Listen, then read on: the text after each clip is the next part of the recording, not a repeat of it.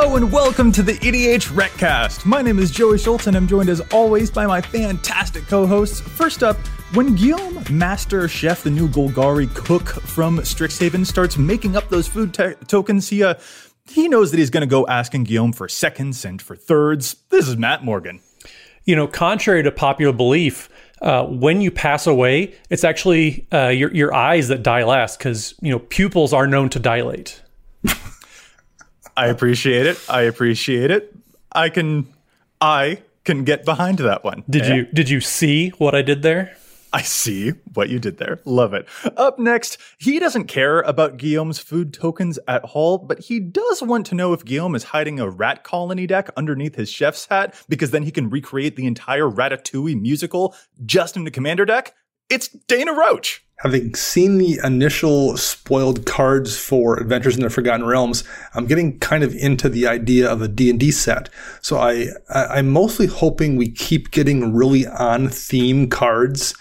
Reign of Mountain Dew feels like the kind of thing that would really match the set. Storm of Cheeto Dust maybe is the kind of thing that I think is really going to fit in. So I am officially now on board with this whole thing. Life imitates art, and sometimes I hope that your art imitates life, Dana. That's terrific. Anyway, this is the EDHRECast. EDHREC is the best deck building resource on the web for the Commander format, compiling data from deck lists all over the internet to provide helpful recommendations for new Commander decks. And here on the EDHRECast, what we like to do is give all that data a little more context. Dana, tell us, what is it that we're talking about in this week's episode? Yeah, today we're going to be talking about the different kinds of card draw, and as far as I can tell, that's really only the one where you draw cards and lose life. So we'll discuss that. It should be a pretty fast show.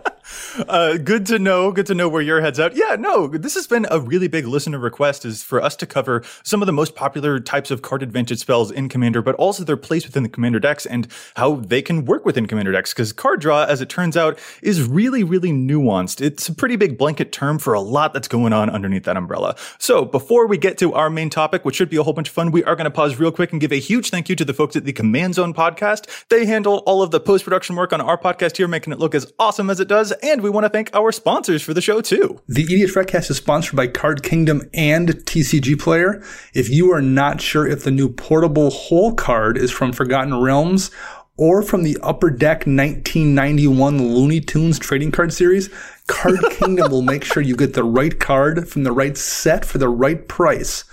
Similarly, if you're worried the Vorpal Sword you're ordering might accidentally be from the 1974 Alice in Wonderland Wonder Bread trading card set, TCG Player will make sure you get the right one as well. Simply go to EDHREC and click on the card in question, choose the vendor link down below, and doing so supports both the site and the show. Dana, that was the most magical sponsorship plug in the entire... Oh man, I hope that people weren't skipping past the sponsorships so that they could hear that. That was terrific. I just read the copy they sent me, Joey. I'm sure. Anyway, what else do we got going on, Matt? Well, all we have is just patreon.com/EDHRECast. There's nothing exuberant like Dana's pitch there. My live read today, I'm sorry folks, is off kilter because Dana just slayed me, as it were, with his plus 20 words of warding against me. But anyways, yep. Patreon.com/EDHRECast is where you can support us directly. We have all sorts of different patron tiers, whether you want to join the Discord community and let Dana know personally, face to face, that, hey, this Vorpal Sword, what's going on here? Alice in Wonderland doesn't fit into these perfect fits that I got. You can do that at patreon.com/EDHRECast. We even have a very special tier where we just give thanks to somebody for just being a patron. That's simple as it is. It's pretty great. So Dan Mui, thank you so much for being a patron. We definitely appreciate it, Dan. And, we look forward to you joining and letting Dana know that whatever those special off-kilter TCGs that he got, they're weird. They are weird indeed. Thank you so much, Dan. And there's also one more thing. I know we want to get to the show topic, but man, we are so excited for this other announcement here too, because one of our other sponsors here on the show is altersleeves.com. And you can visit altersleeves.com/EDHRECast. And if you buy sleeves from there using that code, it shows your support for the show. That's not the only thing, though. It's not just like, oh, it's a sponsorship. No, we have our own custom sleeves that we are finally ready to announce. So you can go to altersleeves.com/EDHRECast and purchase your own custom EDHRECast member sleeves. Each one of us has put our likeness onto a sleeve. The art is done by Andre Garcia, fan of the show, terrific artist. You can see each of us as one of our sort of signature cards, I might say. I get to be represented as a Sir Conrad the Grim, which is awesome. I get to do so much damage as Sir Conrad. Matt, not to be outdone, is an EDH Reclamation Sage. It's just terrific work. And Dana, I'm so happy with yours because all the card draw that we're going to be talking about in this episode, we get to see you on a Reliquary Tower, making sure that you hold on to all of those cards. So yeah, if you're wondering why that Reliquary Tower is leaning in the art, it's my fault for leaning on it. Yeah, this is just so terrific. We are also going to be having a patron exclusive sleeve coming up soon. It's not quite done yet, but it will only be available for our patrons. It's really awesome, but these ones are available for you to buy.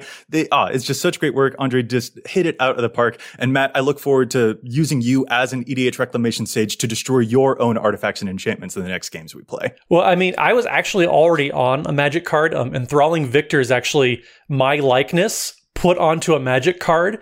But I didn't, I asked them to change the face a little bit. I don't need people coming up to me and saying, hey, but I'm ready now to finally announce my likeness is on a card. Matt, I definitely believe you. That was definitely your first appearance on a Magic card. Definitely agree with you there. Anyway, folks, that once again is altersleeves.com/EDHRECast. It's really awesome. But that's probably enough with all of the sponsorship stuff. Let's get to our main topic. We're talking about card draw, specifically the different types of card advantage stuff that goes on in EDH. Card draw is just huge, which is probably why this has been such a highly requested topic from listeners, because Dana, would you say it's probably one of the most important categories in your deck? Yeah, persistent card draw is card draw attached to a permanent in play that's almost always repeatable.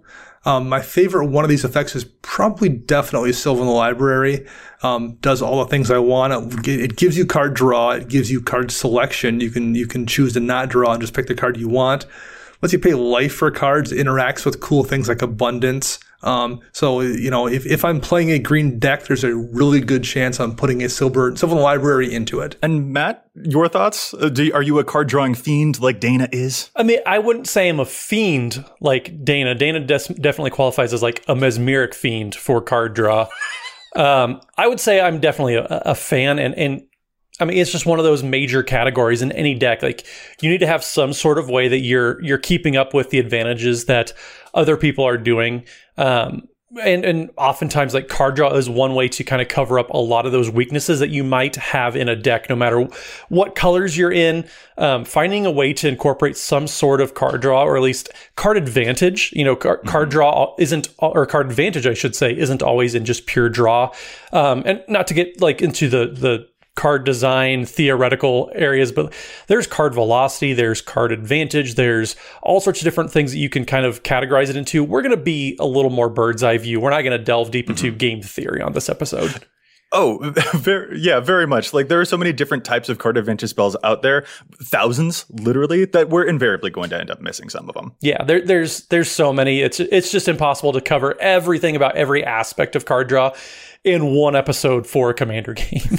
One thing worth noting about card draw here, obviously card draw is strategically beneficial to the deck you play.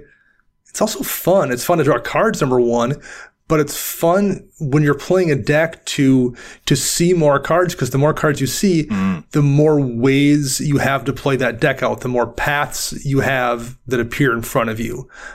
That's what allows you to see the new cards you added in, the cards you changed out, and lets you basically take the decks down the different routes it can possibly go. It lets it play a different way every time. Yeah, no one wants to be stuck top decking over the course of an hour-long game. So it is an integral way to make sure that you don't get stuck in exactly that scenario. But there are a lot of different ways that you can go about it. And different deck types want different types of card advantage. So that's kind of what we're going to tackle here. We'll go through some different types and hopefully highlight some of the different deck archetypes or different reasons that you might want those specific versions of card advantage. We'll start off with some consistent draw effects. The things that are going to sustain you over a longer game because they will, without you needing to to pay a bunch of extra mana, for example, they'll just give you extra stuff coming in. I feel like Rhystic Study is probably the first example that we have to shout out here, or stuff like Phyrexian Arena, another really classic one where you draw extra cards and other people have to pay to stop you, or you'll just pay a little bit of extra life as it happens, but you're just always going to get cards coming in. And so as turns go on over the course of a long game,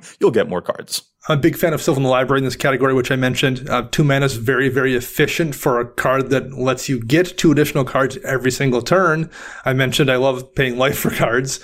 Life's a resource, and if you don't use it, trading it for cards, someone's just going to take it from you anyway. So you might as well use it all up. Well, and one thing I noticed about the cards you guys are throwing out is they're pricey cards, because like card draw is just inherently so extremely powerful in a commander game that everybody wants these. And, when the more people that want these cards, they get a little more expensive. But I have one. It's me, so it's on a creature, duh. But Nezahal Primal Tide is a fantastic card. Like, if you are in the instance where, like Joey set up, you're top decking, you only have one card, Nezahal Primal Tide is going to catch you up extremely fast. So Nezahal is just 5 blue for a 7/7 Elder Dinosaur. It's kind of the same cycle that the Atali Primal Storm was back from Ixalan. But it's just, the spell can't be countered. You have no maximum hand size, so you have Reliquary Tower type of effects built in. And then whenever an opponent casts a non-creature spell, you draw a card. So there's no Rhystic Study type of tax on it. It's just you're going to be drawing cards right away. And then Nezahal also is kind of hard to remove. You can discard 3 cards, and then you basically flicker Nezahal. So like there's built-in protection there. It's just, it does so much, and it's $1 compared to a lot of these other staples that we kind of mentioned already. Yeah, I like to call that one the grown-up version of Mystic Remora, which also draws you cards when other people cast non-creature spells. But those ones, even though the first turn you play them, they're not going to net you any cards. Over the course of enough turns, they are going to net you cards. And that can be really good if your deck likes to sustain itself. If you know for a fact that your deck is going to last a couple turns longer, and it's not like a very aggro type of deck, that can really sustain you over the course of a longer game. And it's something that you can maybe manipulate. If you like having your card draw on creatures like Matt does, I love reanimating things like Nezahal all the time. Well, and the nice thing about Nezahal too is it scales with how powerful, your opponents are playing. Mm-hmm. So if they're casting 4 or 5 spells per turn, like you're drawing 4 or 5 cards, and like just one turn of that, like it doesn't matter if you don't get to untap with Nezahal, because if they did that, then you already caught back up. Yeah. But Matt, since you talked about, draw that is in some relation to creatures, let's actually move to that, because that is kind of its own category too. Card draw that happens when you play creatures or when your creatures enter the battlefield. What are some examples that hop to your mind when it comes to that slightly different version of the category? Well, how much time do you have? Because this is where I could just talk for a whole episode. But I think my favorite that's come out in recent years is Guardian Project. That's just an enchantment for 3 and a green. And man, if you're casting creatures, you're having them enter the battlefield, Guardian Project is just going to draw you a lot of cards. If you're playing 30, 35 creatures, you probably want to consider Guardian Project and make that, it's a $10 card now, but like that's a major investment towards just the quality of your deck if you're casting that many creatures. It's already in over 36,000 decks, Guardian Project. It's such an amazing card. Yeah. Yeah, a lot of these things kind of count for multiple categories. Guardian Project is a permanent draw spell functionally, but it's also one that's tied to a creature. It's a creature draw spell. In this case, I would count it as a creature draw spell because it primarily cares about creatures, and that's where the ceiling is. If you are playing in a heavy creature deck, that's what's going to turn Guardian Project into a crazy strong card. Oh, goodness. And things like this that reward you for doing the thing green already wanted to be doing, in this case, casting creatures, are one of the reasons people tend to cite green as being the strongest color in Commander. Yeah, green will get card draw just tacked onto a random Zendikar Resurgent. And like that front loading, like immediately refunding your creature when you've played the creature, that's huge, because then even if you get blown out by, board wipes or something, you were rewarded with a card in hand just for playing the creature. Like, that's not an effect that green has always had. Usually green would have to wait a turn to be able to draw cards off of its creatures. But now the card draw is coming front loaded. And I feel like that completely has changed the game for green and made it very, very powerful. Considering that cantrips are a category all to their own, turning every single creature into a cantrip is insanely powerful. If you're playing, like I said, even if you're playing 20, 25 creatures, any of these effects can be extremely powerful for you. And you can draw 4 or 5 cards very, very easily over the course of just a couple turns. Yeah. Now, there is a white version of this, Mentor of the Meek, which you can pay to draw if you've got tiny creatures. I don't know if that one's falling out of favor for most people. I feel like it is in my experience. But Matt, I know that you have a particular penchant for a version that is still not yet printed in paper called Inspiring Commander. You're going to get me on an Azuri Claw Progress style rant here. Man, you are correct. Mentor the Meek has started to fall out of favor. It would have completely fallen out of favor if we could get Inspiring Commander. That is a card that is only available on Arena for some reason. But that would be such a wonderful addition to Paper Magic. So Watsy, if you're hearing this, which I know you are, you love the EDHRECast. We know you do. But please, if a place for Inspiring Commander would be such a great addition to Paper Magic. Yeah, that is a white card that draws cards when you get tiny creatures for free. Like, there's no extra mana payment. It just does it for you. Like, it's one of the best card draw spells in white that just hasn't seen paper print. Watsy, please. But instead of ranting about that, we'll move on to another type of card draw category. Let's just some one-shot draw spells, just quick refills. They don't rely upon you having specific stuff in play or any specific life payments. Dana, talk us through a handful of one-shot draw spells that catch your eye. Yeah, in this category, you have things like Treasure Cruise or Dig Through Time, two cards that from the cons block that broke every format but Commander, essentially, where they are just really good draw options. Just one of those weird quirks of Commander, I guess. Yes, you need things in your graveyard for them to be as efficient as possible, but Commander is a format where you tend to have things in your graveyard very, very frequently.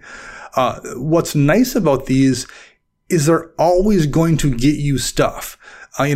Guardian Project, for example, which we talked about, you do need to be casting creature spells to take advantage of that. And that's not always something you can rely on if you don't already have cards in hand. You need cards in hand to draw cards. Treasure Cruise and Dig Through Time, you can just kind of cast them and come out ahead. And I feel like this is a category where we start to see some of the most diversity. Like Mystic Confluence is a counter spell that can also draw you cards if you need it in a pinch. Or there's Fact or Fiction, where you kind of don't know what necessarily you're going to get. Or X spells, Pull from Tomorrow is another example. So there's a lot of variability when it comes to the one-shot draw spell options out there. Yeah, and the next category kind of has some overlap with this one too, where it's just you cast one spell and it leaves you with more cards in hand than before. But one that I love that was a challenged stats of mine a while ago, Secret's the Golden City. It's either a divination or it's better than a divination.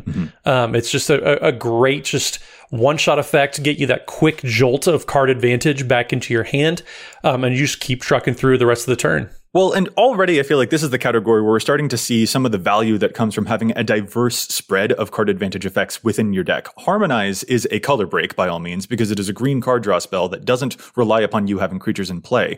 But that is a nice piece of diversity, I think. Like, that is a thing that you can use even if you've got no creatures in play compared to the other draw spells in your deck that might be dead if your opponents have been wrathing the board over and over again. So already we're seeing how it can be really important to have different types of these draw effects within your 99. I mean, this category and the next one are 100%, those Dana Roach specials, the high floor type of cards where you always know what you're going to get. You always know you're going to get some amount of cards for some amount of mana that is an advantage on that single turn. That's definitely something I pay attention to for sure. You don't only want these kind of conservative draw effects in your deck. That really limits your chance to hit a home run, to use a baseball analogy. You do want plenty of these things that are the equivalent of, I guess, a single or a double, so you can get guys on base for when you hit a home run. That's a really tortured baseball analogy at this point. These cards are Derek Jeter. They're not going to hit home runs all the time, but they're going to get on base every single time. Good job, Matt. Thank you. And Derek Jeter, for the Joseph that doesn't know, is a baseball player who does sports. Thank you. I was just like, are you guys deliberately trying to confuse me? What's going on? I mean, Dana confused himself, if you couldn't tell. I did. I lost the narrative thread there by the end of the baseball analogies. Well, let's ground Dana a little bit more, get him back to earth by giving him the category of some life payment draw options, which to my understanding, Dana, is apparently your favorite thing to do in Commander ever. I said it before, life is a resource, and if you don't trade it for cards, someone's going to take it. You might as well use it up. I like that philosophy a lot. Sylvan Library is also very happy that you feel this way. Absolutely. These are cards, they tend to be in black, although Sylvan Library is in green, kind of the weird old exception from back when the color pie wasn't really very carefully monitored. but black tends to have effects that let you draw slightly more efficiently at the cost of giving up some life. So the kind of the efficient holy trinity I talk about are Knight's Whisper, Sign in Blood, and Read the Bones. They're useful on turn 2. They're useful on turn 15. As long as you have a couple of life to spare, you can get those cards in your hand. And they don't necessarily mess up your turn either. Like, you can still play the spell you want to play and also cast those to come out cards ahead. That's interesting to know, but you also don't play as many lots of colors decks, so that might inform you there. And these are just like, I love these. I love Necropotence with all my heart. I love paying life to put a card aside and I'll put it in my hand at the end of it. Like, that thing is so darn good. Matt, you don't seem to play a lot of black in your deck, so I feel like we're maybe outside of your comfort zone, but maybe I'm wrong. I don't know what you're talking about, because the last time we played at twitch.tv/EDHRECast, I was playing my Ukima and Khazar deck, which does play as Dana put it, the trinity of card draw with the Painful Truths and Sign in Blood cards.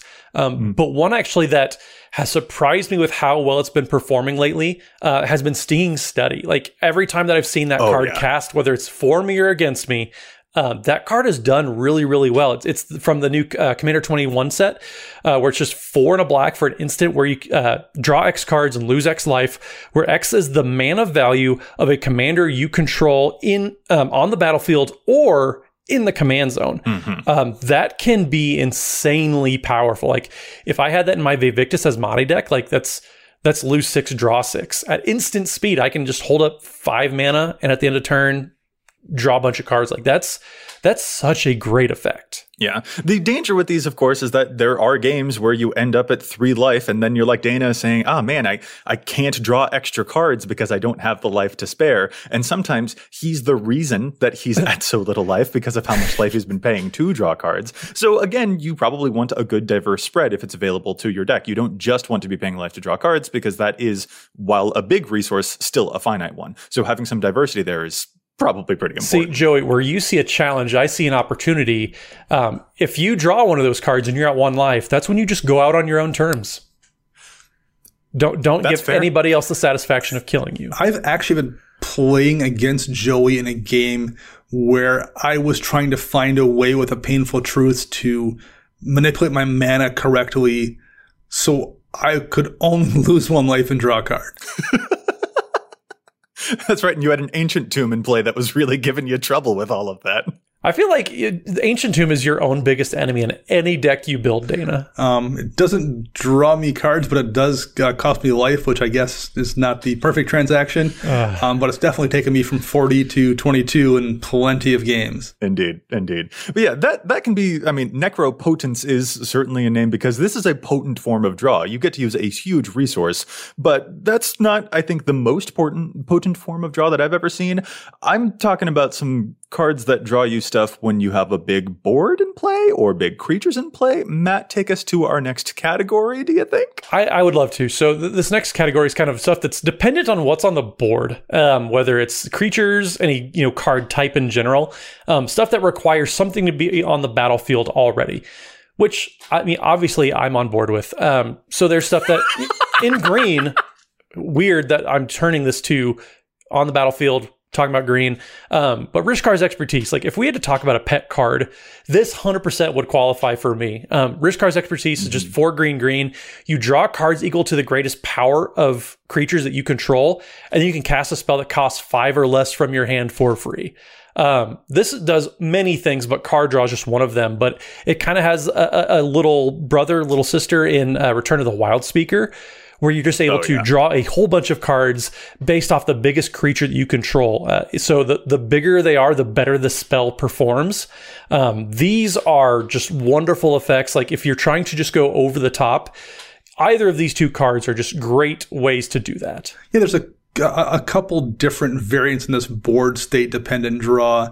There's things like Bident of Thassa or Coastal Piracy that draw you cards whenever you deal damage to an opponent, and it's per creature. So like, the wider you go, the more cards you draw. Those are really, really effective in a token deck or any kind of a go wide swarm deck. So there's that kind of thing.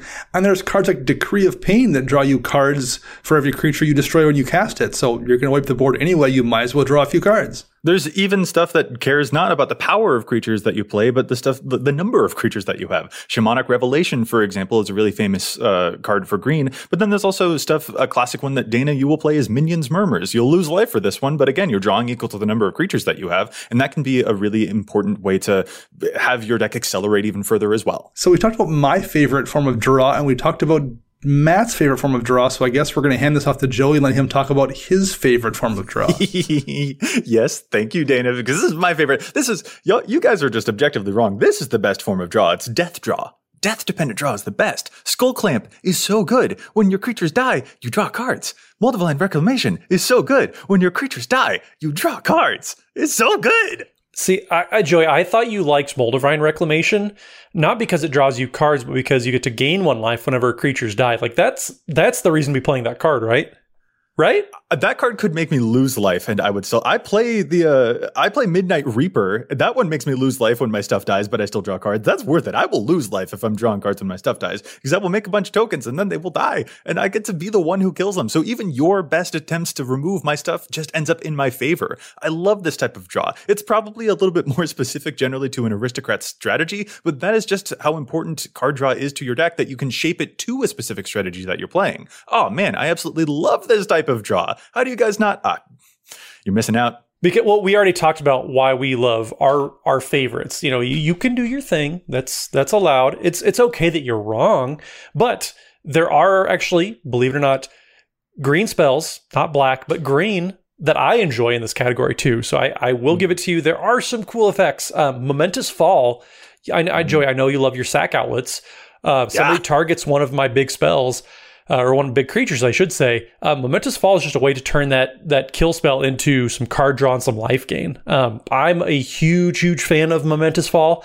Not even as like a sack outlet, but just like, okay, you're blowing something up. I'm going to get something on the way out. So yeah, I do agree.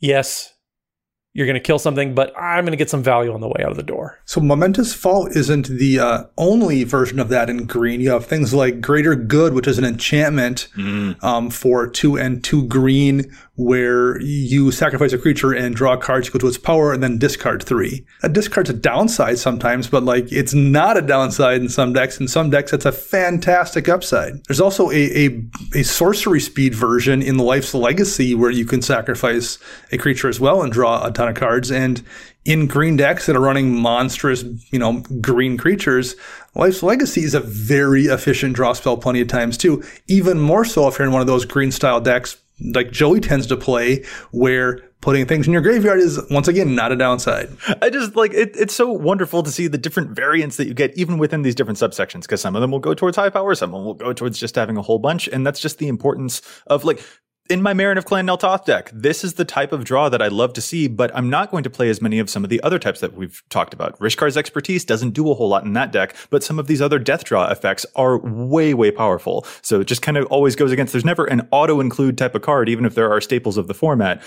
Sculpting the card advantage selections that you have to your strategy will pay off in huge dividends. So we've talked about draw that like thematically matches the color where it tends to show up. So it makes sense for black to trade life for the power of card draw. It makes thematic sense for green to have its card draw tied to creatures. The impulse draw that we often see in red really thematically fits the way red plays. You have to use that thing right now. Impulse is a perfect name for it. You exile those cards and you have until end of turn or oftentimes end of your next turn to use them, or they go away. It's a really useful draw mechanic, and it really feels like something's kind of unique to red in a way that the creature draw in green and the life loss draw in black feel very unique to those colors. Mm-hmm. Matt, you probably have favorites in this category, I'll assume? I mean, for as many cards as Joey can rattle off without even blinking, when it comes to the black ones, like the red category is where I really think that, yes, like you said, Dana, WotC's done a fantastic job in the past few years just giving red ways to have some sort of card advantage without just giving them, okay, well, you just draw 5 cards. Right. Stuff like the impulse draw. I know you're a huge fan, Dana, of Jessica's Will, where you get to exile the top X cards of your library, get to exile or get some mana as well. And if you have your commander, you get both. Like, that's a card I think all 3 of us have cast 2 fairly good benefits from it. But I think one of my favorites, just for its versatility, is Outpost Siege. That one, personally, I find myself in version 1 of every single draft that has red. I'm putting Outpost Siege in there just because it's the classic, it's the enchantment. It sits around for multiple turns. And just at the beginning of every turn, you get to exile a top card of your library, and you can play it that turn. Like, that's just an extra card draw, kind of in the vein of Phyrexian Arena, except it's in red. That was the first red draw card I saw where I was like, oh, they figured it out. They figured out how to get red card advantage, and they figured out how to do it in a way that feels really, really red. And I'm going to be putting this in every red deck until the end of time. And that's kind of how it's gone with Outpost Siege. And there are so many other versions of this too that I feel like red is able to swim in sustained card advantage. Sunbird's Invocation comes to mind, giving you extra free spells when you cast spells from your hand. Itali's attack trigger is off the charts, giving you free spells from the top of everyone's deck. This is a great way for red to not even just have the one-shot aggro stuff that we would typically associate it with, but also to have sustained duration throughout the game so that it isn't stuck top decking all of the time. This is Jessica's Will is a revelation. So yeah, a whole lot of love has got to go to this type. It definitely feels really, really well encompassed for sure. We've hit a whole bunch of card draw categories. Well, let's take a little breather here and maybe challenge some stats. Yeah, I mean, what else are you going to do once you've drawn all those cards? You're going to play the really cool cards that you've drawn, right? So yeah, let's move to that, take a quick break from all of those, and challenge the stats, because there's just so much data on EDHREC, but we don't always agree with it. Sometimes cards see too much play or too little play, so we like to challenge those. Dana, do you got a good challenge to start us off this week? I do, and it is a card draw related challenge to stats. I see what you did there. The card I'm going to talk about here is Infiltration Lens. It's a 1-mana artifact from way back on the Mirrodin block. It's an equipment, and it says whenever equipped creature becomes blocked by a creature, you may draw 2 cards. And it has an equip cost of 1, so it's very efficient to cast and very efficient to use. The problem with it is people are going to, generally speaking, not want to block your creature unless they absolutely have to, because drawing 2 cards is a lot of cards to have to sacrifice to somebody. However, there's a commander from 2014, Odric Master Tactician, who has first strike. He's a 3/4 for 2 white, and has some very, very important text here. Whenever Odric Master Tactician and at least 3 other creatures attack, you choose which creatures block this combat and how those creatures block. Odric decks tend to go very wide. They tend to be soldier, tribal, or token decks. Oftentimes a combination of those 2 things, because there's a lot of soldiers out there. Mono white also tends to struggle to draw cards. It's a perfect combination.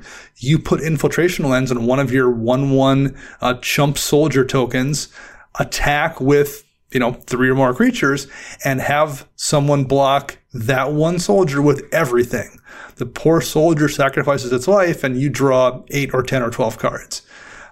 It's an amazing card in Odric Master Tactician decks, and for some mysterious reason, it's only in 21% of those lists. So I think if you are playing Odric as your commander in mono white, and your deck is going wide, which it almost definitely is, you should be running Infiltration Lens, and people should be running it at a much higher rate than 21%. All right. Well, Dana, my challenge for this week isn't quite the card draw spectacular that you've pulled off there, but it is an artifact that provides you with some sustained advantage. So we'll see what you think of this one. It comes from one of our patrons, Han Shot First from our Discord. Mentions Isochron Scepter has a really fun non-infinite home in the commander Gargos Vicious Watcher. Gargos Vicious Watcher is that Hydra that can fight stuff if you target it with your own spells, which means that it is typically full of a whole bunch of little instants that let you target your own creatures. Stuff like Withstand Death, for instance. Just a bunch of little things here and there that will give it hexproof or give it a nice buff, but that also have some extra benefits to have Gargos do some extra fun things. And Isochron Scepter is a perfect thing to pair with those because you can exile one of those 2 mana or less instants onto the Isochron Scepter, and then you can cast it over and over and over again to perpetually protect your commander and to have it keep fighting things over and over and over again.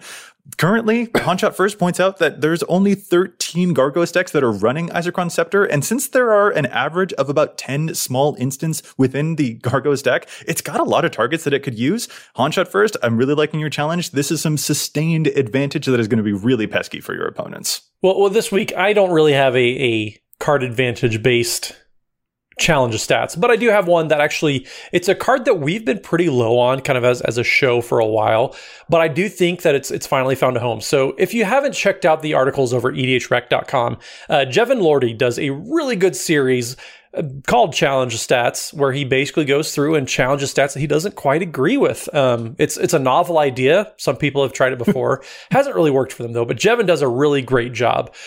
He's got some great guests. He had One More Mana on for a recent article. He had Chase at Mana Curves on Twitter, great friend of the podcast. She's helped with a couple articles too. Just really great work. But Jevin finally found a home, I think, for Opal Palace. So Opal Palace is an old pre-con card that taps for a colorless mana, or you can pay 1 and tap it, and you add 1 mana for any color in your commander's color identity. And then if you spend it to cast your commander, it enters with +1/+1 counters equal to the number of times it's been cast from the command zone. So it's not a great card. It's color fixing, kind of. But one deck that I really do think that it shines that he points out is in Lisa Shroud of Dusk decks. So Lisa is back from Commander Legends, is 2 white and a black for a 5/5 angel. It says you can pay 2 mana or pay 2 life rather than paying command tax every time that you recast Lisa. And she also has flying and lifelink. And then whenever a player casts a spell, they lose 2 life. So you see a lot of life gain decks built around Lisa, but also just being able to put +1/+1 counters on a commander that is going to get targeted a lot, but you also recast a lot. Opal Palace has a chance to put quite a few +1/+1 counters every time Lisa comes back into the battlefield. Jevin points out it's only being played in 12% of Lisa decks. And I do think that this is a opportunity for Opal Palace to be played more than that, where otherwise I think typically we wouldn't say Opal Palace is really a great card in 2021. Yeah, it sets you behind on mana to get that advantage for the color fixing, so it's not usually a good place for it, but I can see it there because being behind on the mana there, you're still avoiding the mana tax with that commander. Right. So I can see it, but also, Matt, I do have to nitpick your delivery there.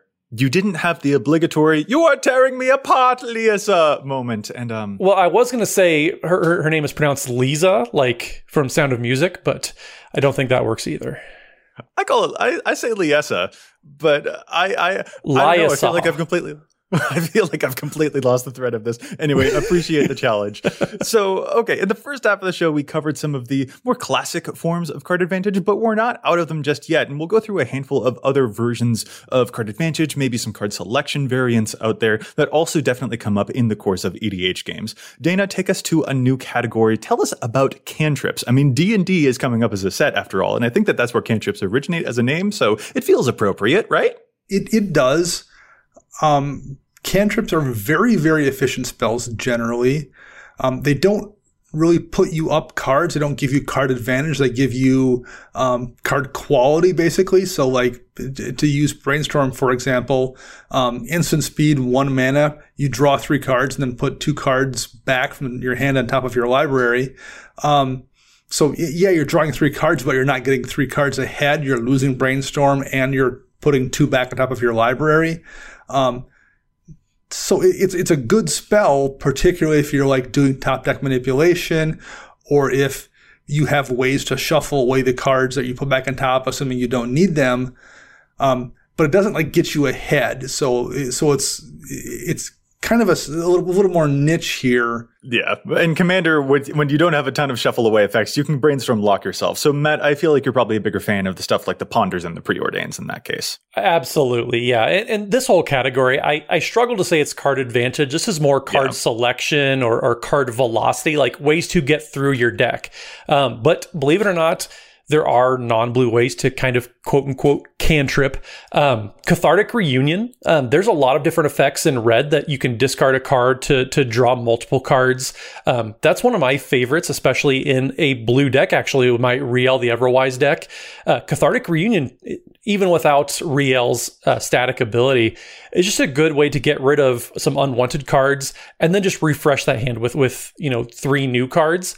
That's the kind of cantripping that I like a little bit more than in the blue versions that we often think of. Well, and I'm not sure if that counts as cantripping so much as a different category for rummaging or for looting, for drawing and discarding, or discarding and then drawing. And in that same classic vein, you've got your faithless lootings as well, so it's pretty famous in red. But there's also blue versions. Dana, I know you are a huge fan of Chart a Course. Yeah, it's an efficient way to get cards ahead if you want to get cards ahead, and if you want to put a card in the graveyard to do Joey kind of stuff, you have that option. So it lets you kind of flex back and forth, and you can make the choice about how you want to handle that. And that seems to me, just to take a brief pause about the ways that we ourselves are playing some of these card advantage effects, the slimming down of your card draw advantage effects, Dana, in your decks, just slimming down to the Chart a Course or the Night's Whisper. Like, you seem to really love those really cheap versions of card draw spells, whereas someone like Matt seems to really like the really big Hurkin ones, like the Rishkar's Expertises of the world.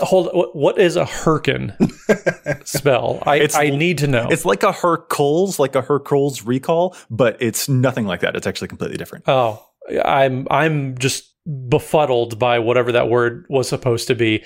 But I do like my big crazy spells like Rishkar's Expertise, but decks need some of these lower, and just mana efficient ways to kind of get some sort of card selection. Careful Study is a great card just because that's a good way to churn through and just find answers. Sometimes you can't afford to spend 5-6 mana on a card draw spell. So you need to have some sort of balance between some of these 1 and 2 mana wastes, just kind of get through your deck, get that engine going without, taking too much time to set up for the other things that you're trying to do, because you can't always just spend all your mana, or in Dana's case, all of your life just trying to draw cards. Right. But these are definitely the types of effects that are seeking to take advantage of the fact of discard. I'll play the Careful Study in a Reanimator deck, for example. Cathartic Reunion is really famous for Duretti to pull artifacts back out of the graveyard once he's discarded them direct from hand. Well, and speaking of spells that are good at putting things in your graveyard sometimes, wheel effects are super well-known commander effects, so much so that they have an archetype in multiple decks built around casting them. The ideal use of these is because A, you want cards in the graveyard, or B, because you've kind of emptied your hand out and want to refill it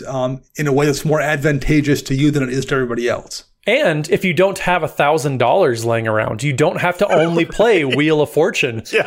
There's Wheel of Misfortune, and then there's Wheel of Fate, which are 2 kind of spin-offs of the original card, but they essentially are doing roughly the same thing for pennies on the dollar, quite literally. Yeah, Reforge the Soul being another classic example. And I feel like we probably do have to mention Windfall here as well. Yep. Dana, I was under the impression that you actually kind of hate these versions of card advantage effects, though. I don't. I've seen people misplay them a astounding amount of times. It's a way to put 21 cards into the hand of people who want to kill you. Yes. And that's very, very risky. You have to have a plan for how that can be turned to your advantage. Because if you're just casting wheels, hoping to draw 7, with no way to kind of deal with the fact that you're giving away 21 cards, that can go very, very badly. Yes. Yeah, well, and I've seen it like cast into a Smothering Tithe before. The only thing worse than giving your opponents 21 cards is giving them 21 free mana along with 21 cards. But if you find a way to use them in a way that's definitely skewed towards your own advantage, they're monstrously powerful. Yeah, I think I only play 1 in any of my decks, and that's Reforge the Soul in Valduk. As much as like Riel loves discarding cards, I have a Wheel of Fortune in there just because I happen to have one from years and years ago. But if I were building the deck now, I would not put it in there just because of all the reasons that Dana, you just mentioned. Yeah, wheel effects don't feel to me reliable enough. They feel scary to me. This is the type of draw that if I'm building a mono red deck, I'm not going to reach for any of those because I feel like we've got other options that we can pick instead. And I'm afraid of everyone else drawing a collective 21 cards that they will probably point in my direction because I'm the one who gave them that for free. So wheels feel to me like you should probably be trying to manipulate them a little bit more yourself with your own Smothering Tides, for instance, as kind of a deck archetype instead of just a general draw spell. That's just my take, though. Kind of related to wheels are symmetrical draw effects, the Temple Bells of the world, and I guess we could also probably include the new Secret Rendezvous card in here. Temple Bell, of course, can tap to have everyone draw a card, and Secret Rendezvous is the new 3-mana white spell where you and target opponent draw 3 cards. I'm less of a fan of these as well. Is there, Matt, do you champion these? Any love for them, or? Yeah, so I've actually kind of warmed up on Secret Rendezvous. I remember the first time that I saw it, I was not a fan at all. But if we're comparing it to stuff like Wheels, where you're giving your opponent cards, this one at least limits it. So if you're playing Wheels as kind of a draw effect and you're in white, Secret Rendezvous actually isn't so bad because you're gaining just as many cards as your opponents, whereas when you cast a wheel effect, you're giving 3 times the cards as you get, whereas Secret Rendezvous at least is a 1-for-1. I still don't know if it's great, but I do think if you're playing some sort of symmetrical where people are getting equal resources, this one at least is a 1-for-1 ratio instead of a 3-for-1. So I don't hate it as much because with Howling Mine and some of those other effects, you're giving out 3 cards instead of 1 card. I mean, you're still spending the card on Secret Rendezvous, though, so I don't know. Like, they get 3 free cards, and you had to spend a card to do it. If you're in mono white, though, you can be a little desperate. Well, you can also control it, too. The problem with Howling Mine is you can't stop it or you can't control who gets the cards. Yeah. And if there's a person who's ahead or pulls ahead, they're also going to get a bonus card constantly. Secret Rendezvous, you can control a little bit. Like you can give those 3 cards to the person who you've made a deal with, or you can give those 3 cards to the person that's going to die next turn anyway. So like the downside of giving away those cards in Secret Rendezvous, because you can pick the person getting them, I think has a lot more potential to be less hurtful than something like a Temple Bell or a Howling Mine where you have no control over it for the most part. All right, fine. I'll be the jerk. I think this card is not usable. You can be wrong. You're allowed that right. I think this card, it's not as bad as a lot of people had the initial reactions of, but I also don't think it's as great as other options that you might have. I think it's a perfectly fine card, but like Dana said, like the fact that you can give it to the person who's going to die on their upkeep, it makes it inconsequential at that point. So I think there's enough ways that you can control it in white decks where the downside isn't near as heavy as some of the Howling Mine type of effects. I don't like draw spells that cease to be good when I am down to a 1-on-1. That sounds like a spell I do not want to cast when I'm down to a 1-on-1. That's a lot of cards, though.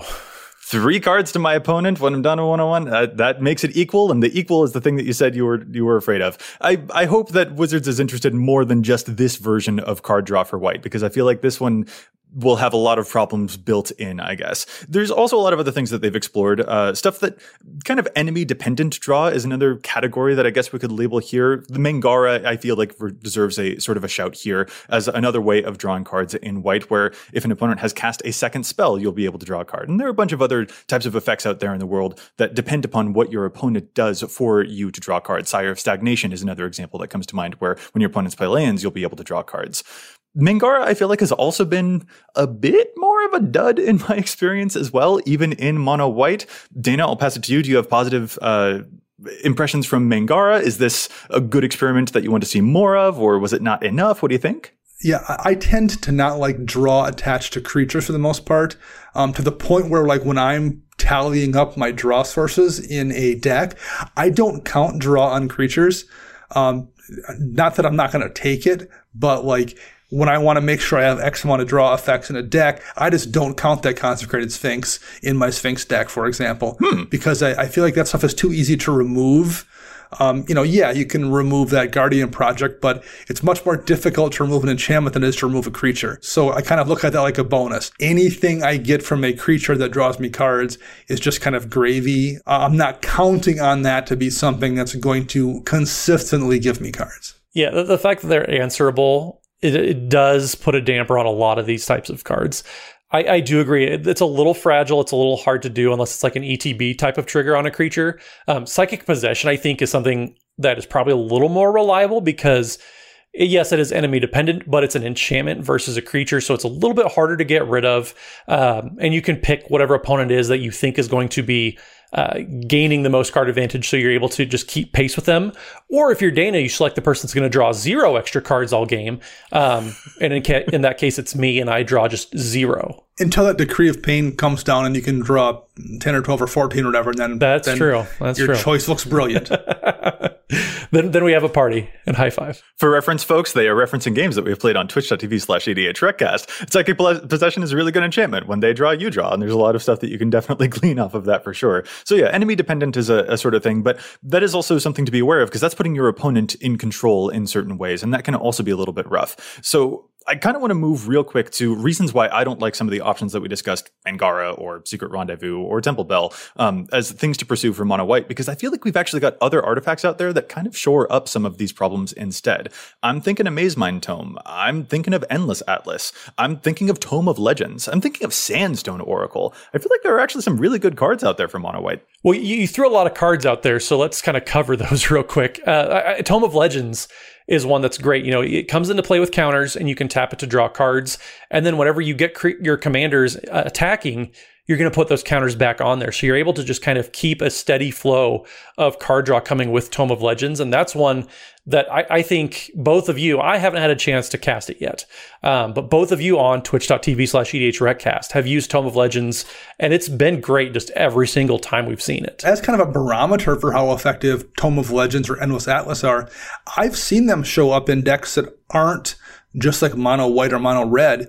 And after seeing them perform in those decks, that seemed like a reasonable choice. So if a draw spell is good enough to run in non-red or non-white decks, particularly non-white, I guess, these days, if it's good enough outside that, it's definitely good enough in those white decks. That's definitely a mark of it being a successful and effective draw spell. Well, I'm thinking also of the card Coveted Jewel. It enters the battlefield and it draws you 3 cards and it taps for 3 mana. But if someone else attacks you and goes unblocked, they will steal it from you. There are ways that you can actually be tricky with this. The new Osgir, the Reconstructor, he can exile that from the graveyard to get 2 copies of that card, draw 6 cards right off the bat, and then immediately sacrifice those if he wants to so that no one can steal them. Like, there are some clever tricks that you're able to pull off even within the Boros colors that I feel like are just absolutely terrific for folks to capitalize on that don't require some of this other sort of clunkier spells like the Rendezvous. See, I'm going to take all of the arguments you used against Secret Rendezvous and apply it to Coveted Jewel. I don't like Coveted Jewel because of all those extra steps you have to take to prevent your opponents from getting that. Like, that requires a few extra moving parts versus a one shot, but like there are different cards in this category that can shore up weaknesses without giving bonuses out. Embrace the graveyard, Matt. I encourage you. I embrace the graveyard, but like I said, there's just a whole bunch of extra work you have to go through to make sure Coveted Jewel doesn't backfire. But it's and that's where I get discouraged. Oh, but it's worth it. You got a sacrifice outlet right there in the command zone. I think it's great. This kind of does. Then that means you can't always play it. I'm.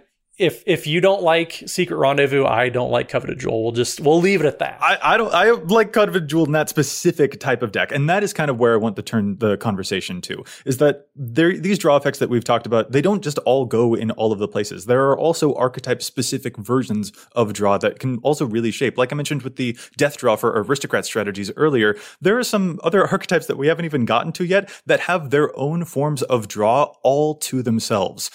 Dana, I think you've got a couple of decks that fit these categories, like Enchantress, for example, that probably have some different examples going into all of those. So the really obvious, way back in alpha strategy specific draw effect will be Verdurn Enchantress from way back in the day. That's so effective. There's an entire a type of deck, Enchantress decks, named after that card. It's 2 green mana and a colorless for a 0/2 creature. Whenever you cast an enchantment spell, you draw a card.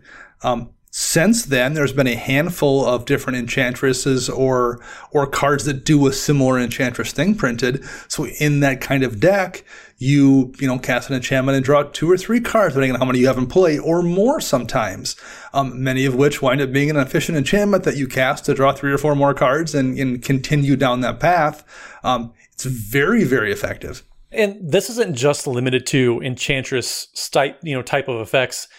Pretty much any strategy has some sort of card draw option like this, depending on what you're trying to do. If you're playing an artifact deck, for example, a challenge of stats that I mentioned a while back, and then Dana has actually latched onto, is one with the machine. So if you're playing artifact spells, or artifact decks, I should say, one with the machine is kind of like a Rishkar's Expertise, where it's 3 and a blue, and you can draw cards equal to the highest converted mana cost, or mana value now, of any artifact you have on the battlefield. So if you have like a Darksteel Forge on the battlefield, it's just 4 mana to draw 7.